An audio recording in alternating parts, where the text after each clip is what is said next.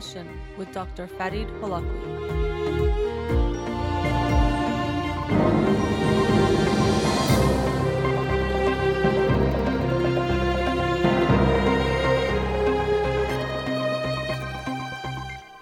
Good evening and welcome to In Session with Dr. Farid Holakwi. I'm your host, Dr. Farid Holakwi, and I'll be with you for the next hour here on Radio Hamra. Studio number to call in, 310-441-0555. But if you do call in, I ask that all questions be directed towards my guest tonight, who is Shima Fazeli Manesh. I practiced that twice before the show and I still got it wrong. She's a dietitian and she's here tonight to talk about the relationship between diet and mental health. So let me introduce you to her before I bring her on the air.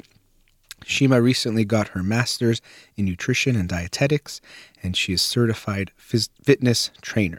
Her experience includes extensive work with exercise and weight management, working with patients of all ages, some who have diabetes, renal disease, trauma, and even cancer. If you would be interested in an appointment with her, you can call her at 214-771-2927 or at shima.fazelimanesh@gmail.com for more information. Please welcome to the show, Shima. Thank you for joining me tonight. Hi, thank you for having me. And, we talked a bit earlier last week about this important relationship between diet and mental health, and it's one that is often overlooked.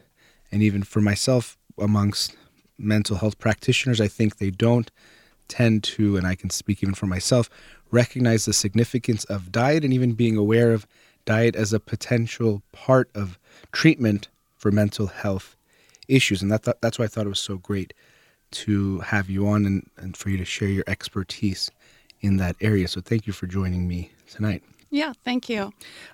So from yourself, what would you say the connection you see between diet and mental health? We'll start more general. We're going to get into some specifics about depression, stress, anxiety. But how would you talk about that connection, or where do you see that? So it's really interesting because there's a lot of research right now going on. People say there is a link between the depression and obesity or overweight. Mm-hmm. So depression causes obesity and obesity causes depression. But still it's ongoing, and they say, we don't know why that happens. But the problem is when the depression slows down your metabolism. And people, when they're depressed, they go through all this anxiety and stress, and they feel that they want to eat something like very sugary or like fatty foods. It will help them to increase that depression, to increase that feeling that, okay, I'm going to feel better if I have like sugary foods. But that's like a really short-term thing that they can solve. Mm-hmm. But I feel that to help, they can just it's easier to go hang out with your friends or go exercise instead of eating something like sugary. Right. Or going binge eating. That's not going to help you out. Right. So you mentioned kind of like depression and obesity are kind of it's like a chicken or the egg phenomenon. They both can make each other stronger, let's just say. It's not always clear which one's going to be first. And unfortunately, a lot of the things that people crave or want to do when they're depressed are not good for their weight, like craving sugary or fatty foods, wanting to binge, also not wanting to be active. They feel more withdrawn, more likely to lounge around and not be very active. And unfortunately, that, of course, leads to more obesity. And then when they gain weight, they feel worse about that, and that can contribute to the depression as well. So it can be a very difficult cycle, and later on you're going to talk about some ways that people can maybe combat that. But I also wanted to mention, this connection between diet and mental health. I was reading some research on it, and this was from the International Society for Nutritional Psychiatry Research, and they were saying that it appears that diet is as important to mental health as it is to physical health.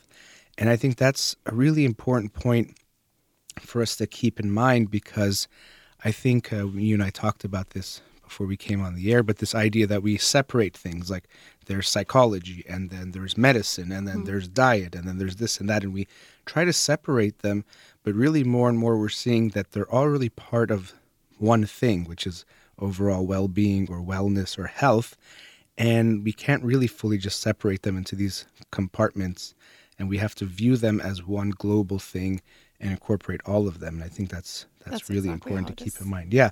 Okay, so tell us a bit about, you talked about depression, and there's something we talk about, emotional eating.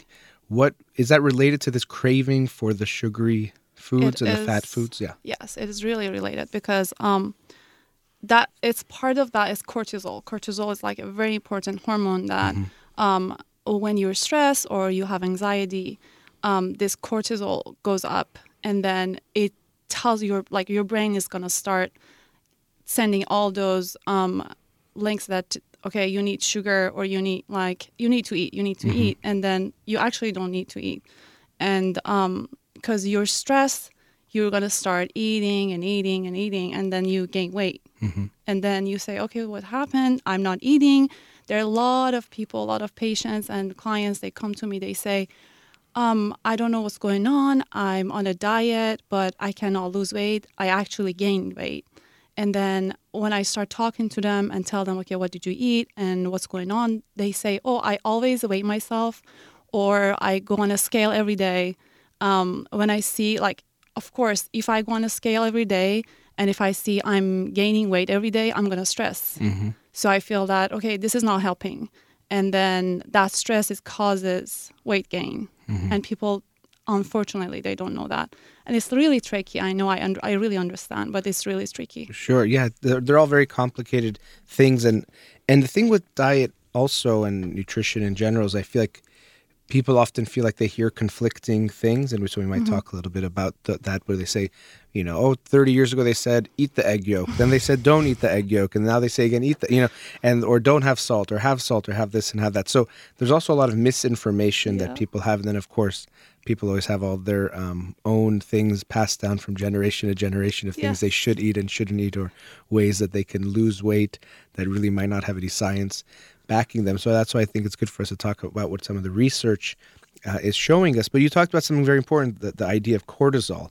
And I know cortisol, we sometimes call it the stress hormone, and it has this reputation of almost being this like the bad thing, cortisol. But it's not just a bad thing, right? There's a reason why we have it, right? Yeah, exactly. So you have the cortisol hormone. It's a stress hormone, actually. And then it's like, they call it the fight and flight hormone. And then, but it can, understanding the effect on the body is, it will help you to balance your problems. And then during the stressing and understanding how that it affects your body, and then to achieve a good health. And also it can it can help you to control your blood sugar levels, regulate your metabolism, help to reduce inflammation, and then also assist you with the memory loss and memory formulation. So it's not a bad hormone. It's a good hormone, but you have to take care of it. Right. So like lots of things, it's good in moderation, and actually serves a very, very important function, or lots of functions, as you were just saying, from regulating blood sugar and things like that, and metabolism, which are very, very important. Yeah. But at the same time, it becomes an issue when we have too much of it. So when does it become a problem, and what is that problem? So that's the one that I talked about before, is the stress and anxiety. So when you're stressing, that cortisol level goes up. You're anxious, you have anxiety, you are stressing, and that cortisol level goes very up and high. And then your body needs a lot of carbohydrate, needs fat, you need protein more. And sometimes you really don't need that, actually. But so it sends the message that you need these Exactly. things when your body, in fact, doesn't need them. yeah, Right. yeah. Okay, so that's where it becomes an issue. So when you have a good amount of it in your system, it's good. But when it's prolonged and too much of it in the system, it sends these messages to the body that it needs things that it doesn't need, and then that leads to the storing of fat and things like that. So that's where it becomes a problem. So that's why cortisol has this bad reputation, is when we have too much of it. But in general, it's something we definitely need to have in our body. And also it can just it can causes a lot of chronic diseases, diabetes. It's like a really a big one in the cortisol level, that it can cause a diabetes, because brings your sugar level up, and then the patient also, and also client or anyone, can have that pre-diabetes problem. Yeah. And so you mentioned before also about the emotional eating, which I think can be related to cortisol, but not just that. And I think that's something that most people have probably experienced. You don't have to have depression to emotionally eat. Probably everyone has done it at some time. There is a comfort that you can get from having sweet and fatty foods that people reach for when they're upset or down. And, you know, even in movies, they joke about it all the time. You see the person who goes through a breakup and then has a tub of ice cream or eating all the chocolates. And we can laugh at it because we can relate to it, because that's a natural, in a way, a natural reaction we have. But what do you suggest people do when they have that response? So when they have that feeling that to emotionally eat, or if they're feeling that way and they want to get something sweet or fatty, what do you recommend to clients or people that they can do instead of So I'll always say that you're eating your emotions. Right. So that's what it's called. So when you're really craving something and you feel that you really want to eat, like the first thing that I always say, I would say, okay, maybe you're not really hungry. Just go drink water, and wait for 10 minutes, see what happens. If you're really hungry still, then go reach for something healthy instead of going like having sugar. And another thing is, yes, we all are human beings and we all need something sweet, fatty. Even I do sometimes. When I just want something, I go for it. But the other thing is, it's very tricky, because if you really want pizza, just have that pizza right away. Go have it 2 pieces of pizza instead of just waiting for a week and 2 weeks, and go have the whole like 8 pieces of pizza in one day. So sometimes that's the solution. Sometimes you can go just walk outside, call your friend, tell them that you're not feeling well. Go eat with them. Sometimes you can even share a meal. Or you can just make a really nice, like, sweet smoothie for yourself instead of eating like sweets, like candies or something like cookies. I don't know, because we always love cookies. Sure. Well, and even if you have those things, like you said, in moderation, maybe is okay. But it was interesting what you were saying, because it's similar to what therapists often do with their clients. Is we're looking for healthy coping mechanisms, and a healthy, we all try to deal with stress or when we're upset or down in different ways. And some of them are healthier than others. Yeah. Sometimes we can do things like gamble or eat bad food or use drugs and alcohol, or have, promiscuous, have sex with people we shouldn't be having sex with, at times we shouldn't have sex, or use different things as a drug to take away that negative feeling.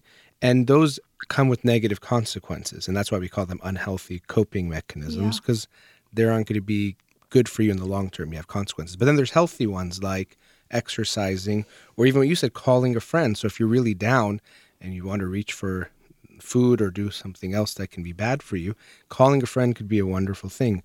And maybe going for a walk with them, or going for a walk alone, or doing something of that nature. Or dance, right. So I think, again, this shows that overlap that exists between the different fields, where it seems like a lot of what you do with your clients parallels therapy, where it's that you're trying to help them find healthier choices. You're not saying don't ever get sad, or don't ever feel this way, or don't have these cravings. It's understandable, but it's how you act on them that's going to make or break your physical health, your mental health, everything combined. And so you're trying to help them find those best choices. And I think when you talk to me about your approach to dieting, which is maybe something we can talk about in the next break, it follows that same thing where did you just said of not fully depriving yourself of anything. And we're going to talk about not looking for a quick fix, but realizing that any kind of good progress takes time, which is the same thing we tell our clients in therapy. If you have a relationship issue, it's not going to go away overnight, just like if you have a weight issue or a fitness issue, it's not going to go away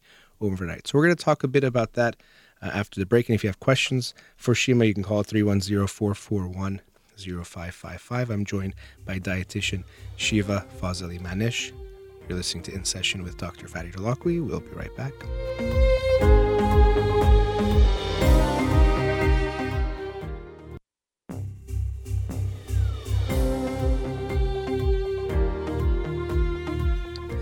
Welcome back. Again, joining me is dietitian Shima Fazali Manish, and we're talking about the relationship between diet and mental health.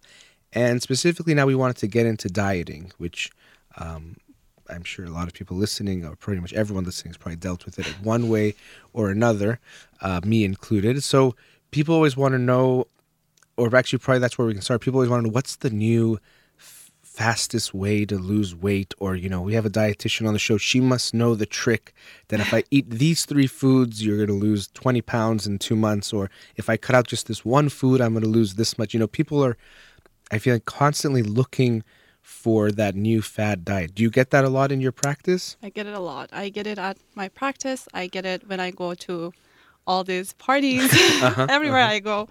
The minute they know that I'm a dietitian, or I know like I'm a nutrition expert, they ask me questions. And unfortunately, no, there is nothing like that you cannot lose weight tomorrow. Like tonight, just cut this and you're going to lose weight tomorrow. It's unfortunately. And it's not that hard to go through diet, because people sometimes think, okay, there's a lot of fat diets out there on Instagram, on Facebook. All these like social media tells people, okay, if you cut this, you're going to lose like 5 pounds in a week. Yes, maybe you can lose weight in 5 pounds in a week, but is it going to help you in the long term? Or are you going to gain 10 pounds instead next week? So I always say in long term, it's better to go on a moderation, eat, but choose really healthy and wise and smart, and then you're going to lose weight. I promise. Yeah. So that helps. And I've seen a lot of those, and it helped. And it really, people lose weight. And I can imagine you saying that, hey, I'm going to help you lose weight slowly, but truly, and something you can keep off. It actually will turn probably a lot of people away, because there's some other dietitian or fitness person telling them, I can help you lose a crazy amount of weight in a short amount of time. Like, I want that. But I think what you're doing is more backed by the science, but also more true to you. And it's going to lead to more long-term results. Because I know, even as a therapist, people are coming in for their relationships or for themselves, and they're looking for a quick fix, right? Tell me 5 things, and then I'm going to not be depressed anymore. Or me and my husband have had problems for 20 years, but we want to come see you once, and you're going to fix the problems. And it's like nothing long-term, long-lasting works that way. And I think the same is true from diet. And people are just, unfortunately, always looking for a quick fix, which we understand, but I think it's unfortunately how people feel. Even with learning, we just want to somehow learn it faster. So maybe if I put the book on my head while I sleep, the information somehow gets into my brain. Or people tell me, I've been reading a lot this year, the most I've ever read, and they think, oh, you must have a trick now. And I don't. I have to just read every word on every page. That's the only way I finish the book. There's no way around it but reading every single word, and it takes time. So I think that approach you have might turn some people away, but maybe for the right reasons. You want people that recognize that it's going to take time, but it's going to be a lasting change rather than something they can, crash 10 pounds but then gain back 15. As you mentioned, is not, healthy. Is there a general range, and maybe there isn't like a set number, of what's a okay amount to lose per week that people? Yes, there is. Okay. So what we do is, most of the time we say cut 500 calories every day from your diet. So it helps you to lose 1 pound per week, which is a healthy weight loss. And then you're not going to gain back that, because you're going to learn how to lose weight, how to cut that 500, which is not a big problem. And then you're going to lose weight truly and surely. Yeah. So it's easier than just going through this fat diet, which is going to help you to lose weight in 10 pounds in 1 week by not eating anything, or just going on a liquid diet and then gaining everything back, maybe or more, and then come back and say, oh, I gained weight. So what happened? Why? Right. It actually reminds me of, just hearing you say that, because someone might say, well, the diet worked. I lost 10 pounds in a week, but then they gain it back. If I can make a parallel, it reminds me of parenting. Sometimes people say, okay, I want to get my kid to study.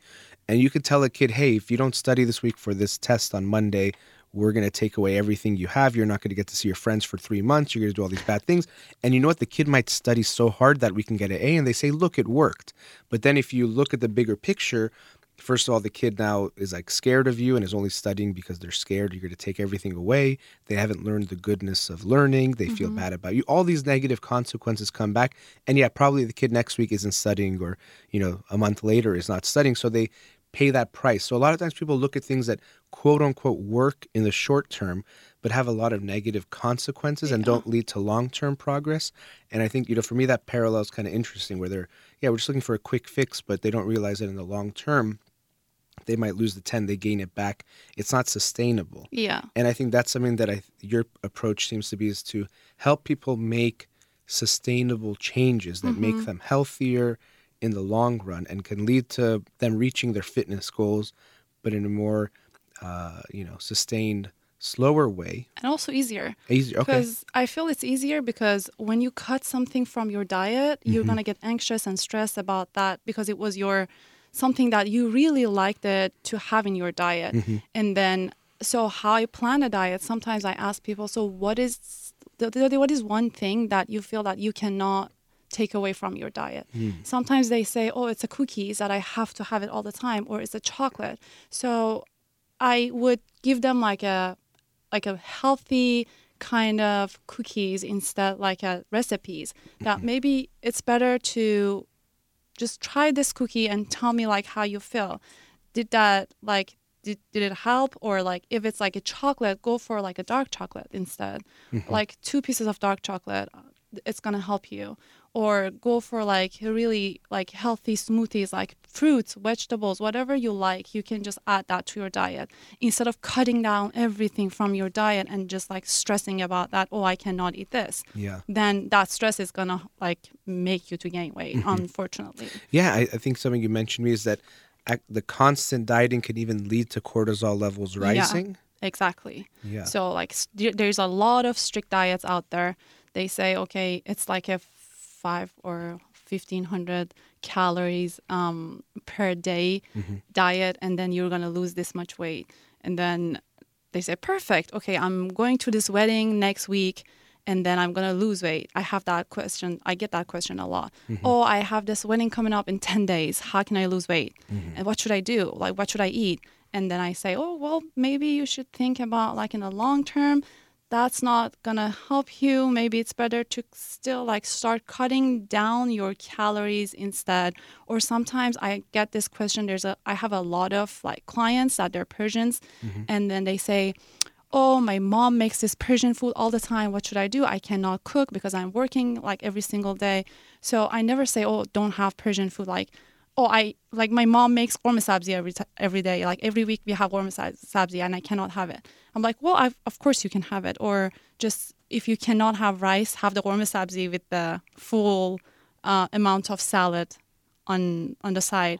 Or you can have like 4 to 5 tablespoons of rice instead of cutting everything from your diet. So yeah, and then also, I know when the cortisol levels rise, that actually makes you want to eat worse. Yes. Right. So that leads to those reactions that people have when they're sugary diet. and fatty. Yeah, they eat those bad foods that break. And I know they've done so much research showing that when people are on strict diets, when they break their diet, they go way off the deep end. Yeah. And like it's really interesting, the research they do. They don't make people know it's about that, but they tell them it's a diet. It's like they're doing the taste of like these candies or something else, but they also have them fill out questionnaires, and they see that those that were dieting ate way more than the ones that were not dieting, because once they broke it, they kind of went all the way. So your idea is that you don't have to never eat something. If you like something, you can still have it in moderation, but also in balance with other things. Or substitute some stuff instead of having, sometimes, for example, if it's a dressing, it's a mayo dressing, use yogurt dressing instead of having mayo. So you can substitute a lot of foods, like especially if you're living here, and then there's a lot of options that you can choose, but you have to choose very smart. You have to know what you're getting, and then that nutrition labels are very tricky to read them and know what's going on. That's one part of thing that I always do with my clients, that I teach them how to read all those labels, because the problem is there's a lot of hidden sugar, hidden sodium on that product, and sometimes it says 0 calories, and then you turn it, it's 18 to 20 grams of sugar. So and then I tell them, okay, so it's 0 calories, but it has a lot of sugar.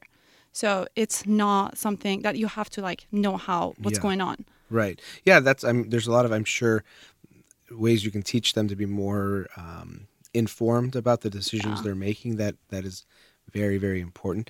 How about this? Tell us, if someone comes to you and says, okay, I want to lose 20 pounds, and not necessarily for the wedding next week, but just 20 pounds, what do you do with clients? Like, what's your approach in working with someone to help them get on the plan or whatever it is that you do with them? So what I do, first of all, we go through like I try to get a lot of information, because as a dietitian, we have to go through everything, like all the diet history, all the lab results. If they have any problems, I ask them like if they have like family history of diabetes or whatever they have. So they tell me what's going on. And then sometimes, most of the times, they have stress, anxiety in their life is going on, or depression. Sometimes they're taking like all these like medications for depression that is also like causes the weight gain. So beside that, we go through and talk about like what kind of diet they want to start. Like I ask them what they want to do first.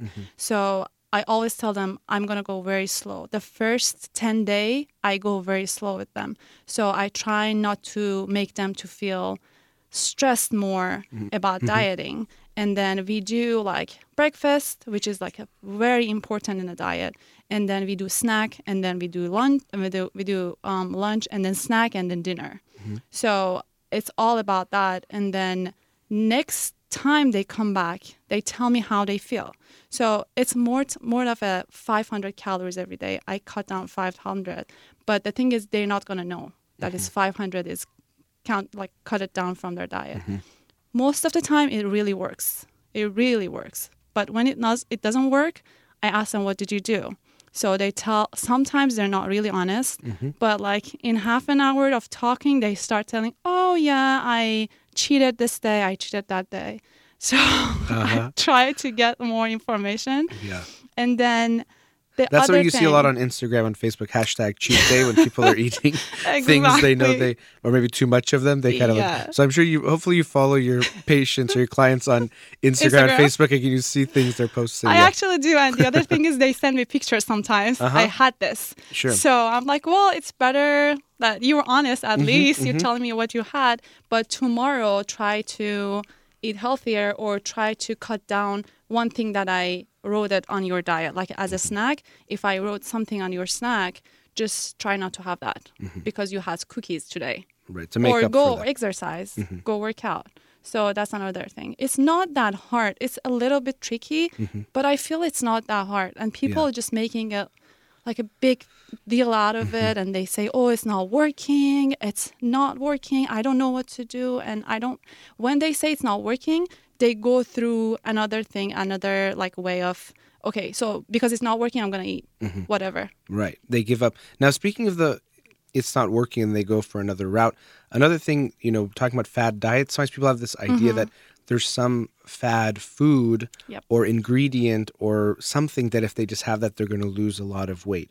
And as far as I know, there really isn't anything like that, right? There's no magic dust you can sprinkle on your food that makes it 0 calories, right? So I think, but that's something that people always are looking for, that new thing. If you eat this, Persians say it a lot, and we'll just say it in English, but like it's going to burn through the fat or cut the fat. So they have like they shovel a bunch of rice into their mouth and kebab, but then they think if they put a little lemon juice in their tea or something, now it's going to just like burn everything and it's going to just like get dissolved and then it's all good. But nothing exists like that, right? Yeah. They sometimes, I don't know if you remember, that was like this vinegar thing was going on. If you drink vinegar in the morning, like before your breakfast, you're going to lose this much weight, or it's going to burn all the fat in your body, or have a celery. It was going on for a long time that if you have celery in the morning, that's going to burn all the fat. No, might help you to increase your metabolism, but it's not going to help you. There's nothing like that burns fat. Yeah. Except if there's like a medication that they're taking. Sure.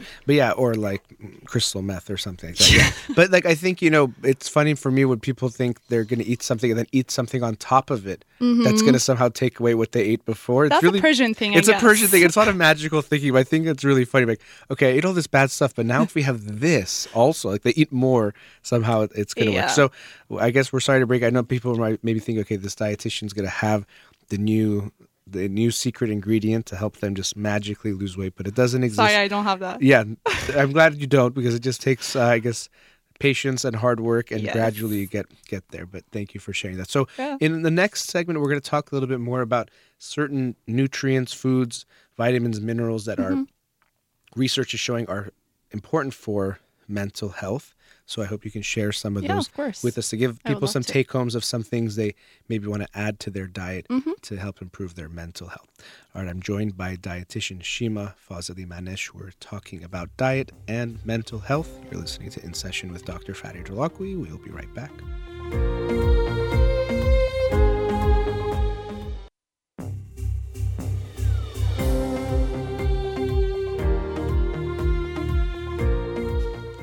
Welcome back.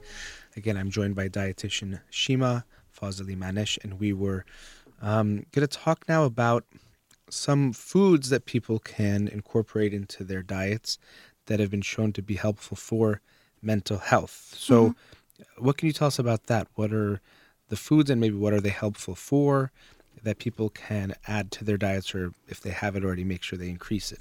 So yeah, I'm sure everybody have heard about antioxidants, and sometimes they ask me, what is antioxidants?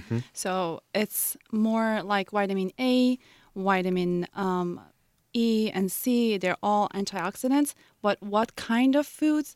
It's mostly about green leafy vegetables, fruits, and then sometimes the other thing is when you're choosing vegetables, you also have to make sure that it's not very starchy, like corn.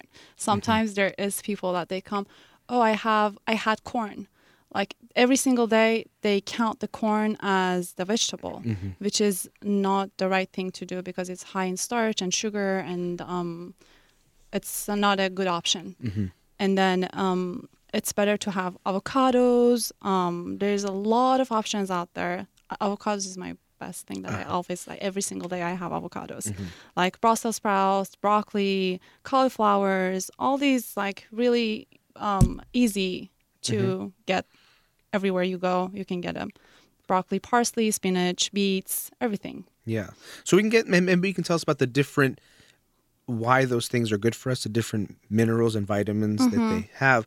And in hearing you talk, and it relates to how we started the show, saying that, you know, we try to separate these things, physical health, mental health, diet, but they're all very related, because it seems like everything you're talking about that's good for mental health is also good for physical health. It's just good for your overall well-being. So it's not like, which is good and it makes sense, but it's not like, oh, there's this thing, if you eat it, it's good for your mental health, but it's really bad for your physical health. It's not like that. So that's kind of the good news, is that these things, it's kind of like exercise, which we might touch on also if we have time, where it's good for your physical health, mental health. It's not bad for anything. You know, it's good for all those things. So what are some of the vitamins and minerals that play a big role in things like depression, anxiety, stress?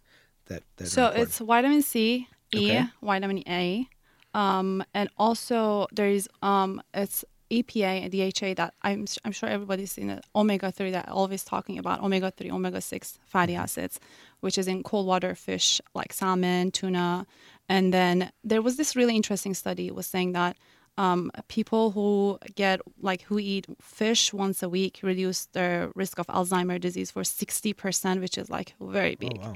So that was really interesting because it decreases the brain inflammation, that what it was saying. And then, so it helps.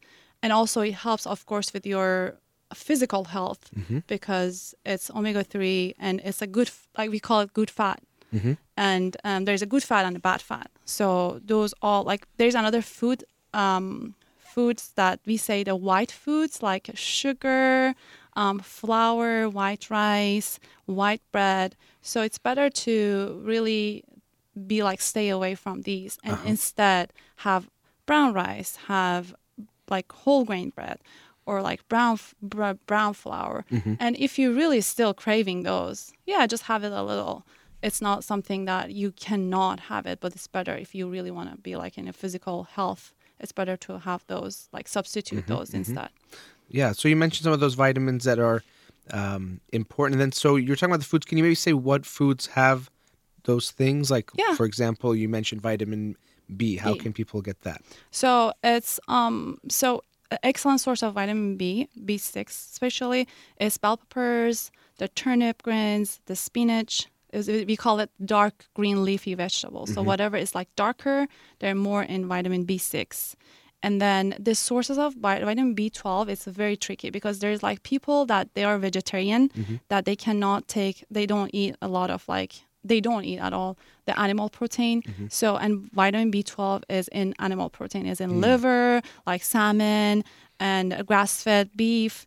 Then how they can substitute, they have to take supplements, B12 and folate for sure.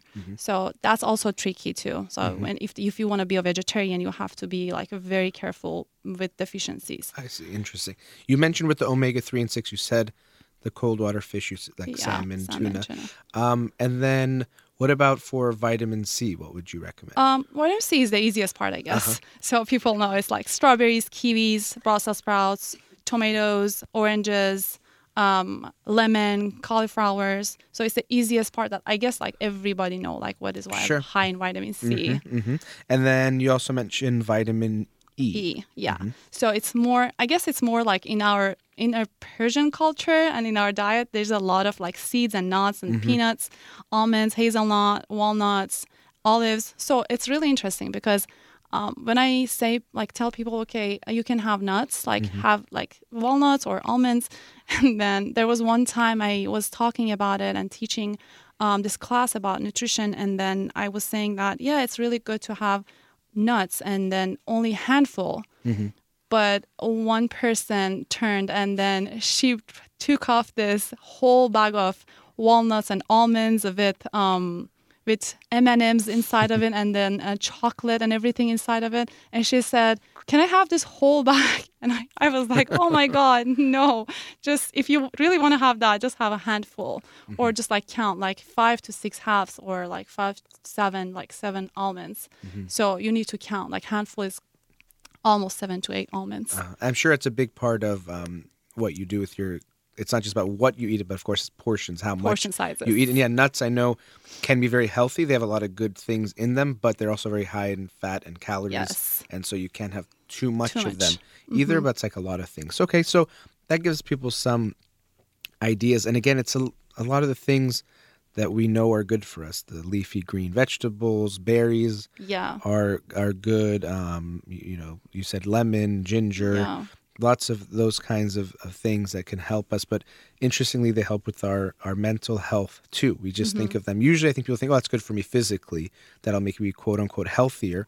But when we say healthier, we should include mental health. So it's physical and mental health. Yeah. These things are good for you. And I think what's important is you have to eat every day. But you can make your food things that are going to make you healthier, or it could be things that make you less healthy or more unhealthy. And so those choices are important. And again, they're not going to be these huge quick fixes. So I don't want to, if people think, I've also actually heard saffron is something that Persians love to talk about, that it makes you, happier. It helps with depression. I've seen studies like that, but it doesn't mean that if you go to a Persian restaurant and have a few spoonfuls of rice with saffron on it, you're going to be happy all of a sudden if you were super depressed. So none of these foods are going to just make you happy. We're talking about long-term mental and, of course, physical health, that they have positive effects. Yeah. But they definitely do. The research is showing that has an effect. There is one more magical thing that works for me. Okay. For when I'm just very down and stressed. I add a little bit of rose water in my water. And I learned that from my client. It was really interesting. And she said, do you want to just try this? And I tried. It really soothes. It really helps. So we love rose water in Persian diet has a lot of rose water. It does. And sweets and everything. So sometimes even if you crave something, you can just add rose water in your water. Okay, that can be a little relaxing. Or you've also mentioned chamomile tea. Some kinds of teas can be relaxing, lavender. Yeah. So there are things that can be, that relaxing effect can happen faster. But I think especially for things like depression. Yeah. If it's working too fast, it's actually probably not good for you. It's like something that's not that healthy. Now, in the last few minutes, we have, another big part of when we look at just mental health, something that helps is fitness or exercise. Yes. And that can be very, very important. So what can you tell us about that? So exercising is also really tricky because there is a lot of for example, especially right now on Instagram, Facebook, everywhere you see that people working out. and then they all do like these crazy moves and they are like in shape, but that's for people who were working out like for a long time, for like 10 years, that person is working out. And sometimes they come to me, they say, oh, I cannot do that. Like, well, of course you like, come on, you have to be patient. Like, you are going to do it if you really want to do it, but you're not going to do it right away. So it's better to like really start very slow with the exercising. For example, you can just like start 15 minutes of stretching at home, or just try to go outside, walk for half an hour. If it's too much, do 20 minutes. And then next day, do 30 minutes of walking. Or if you have dog at home, just go for a walk with your dog. Or just like, that's what I do sometimes. I put music on and just go and walk. And that really helps.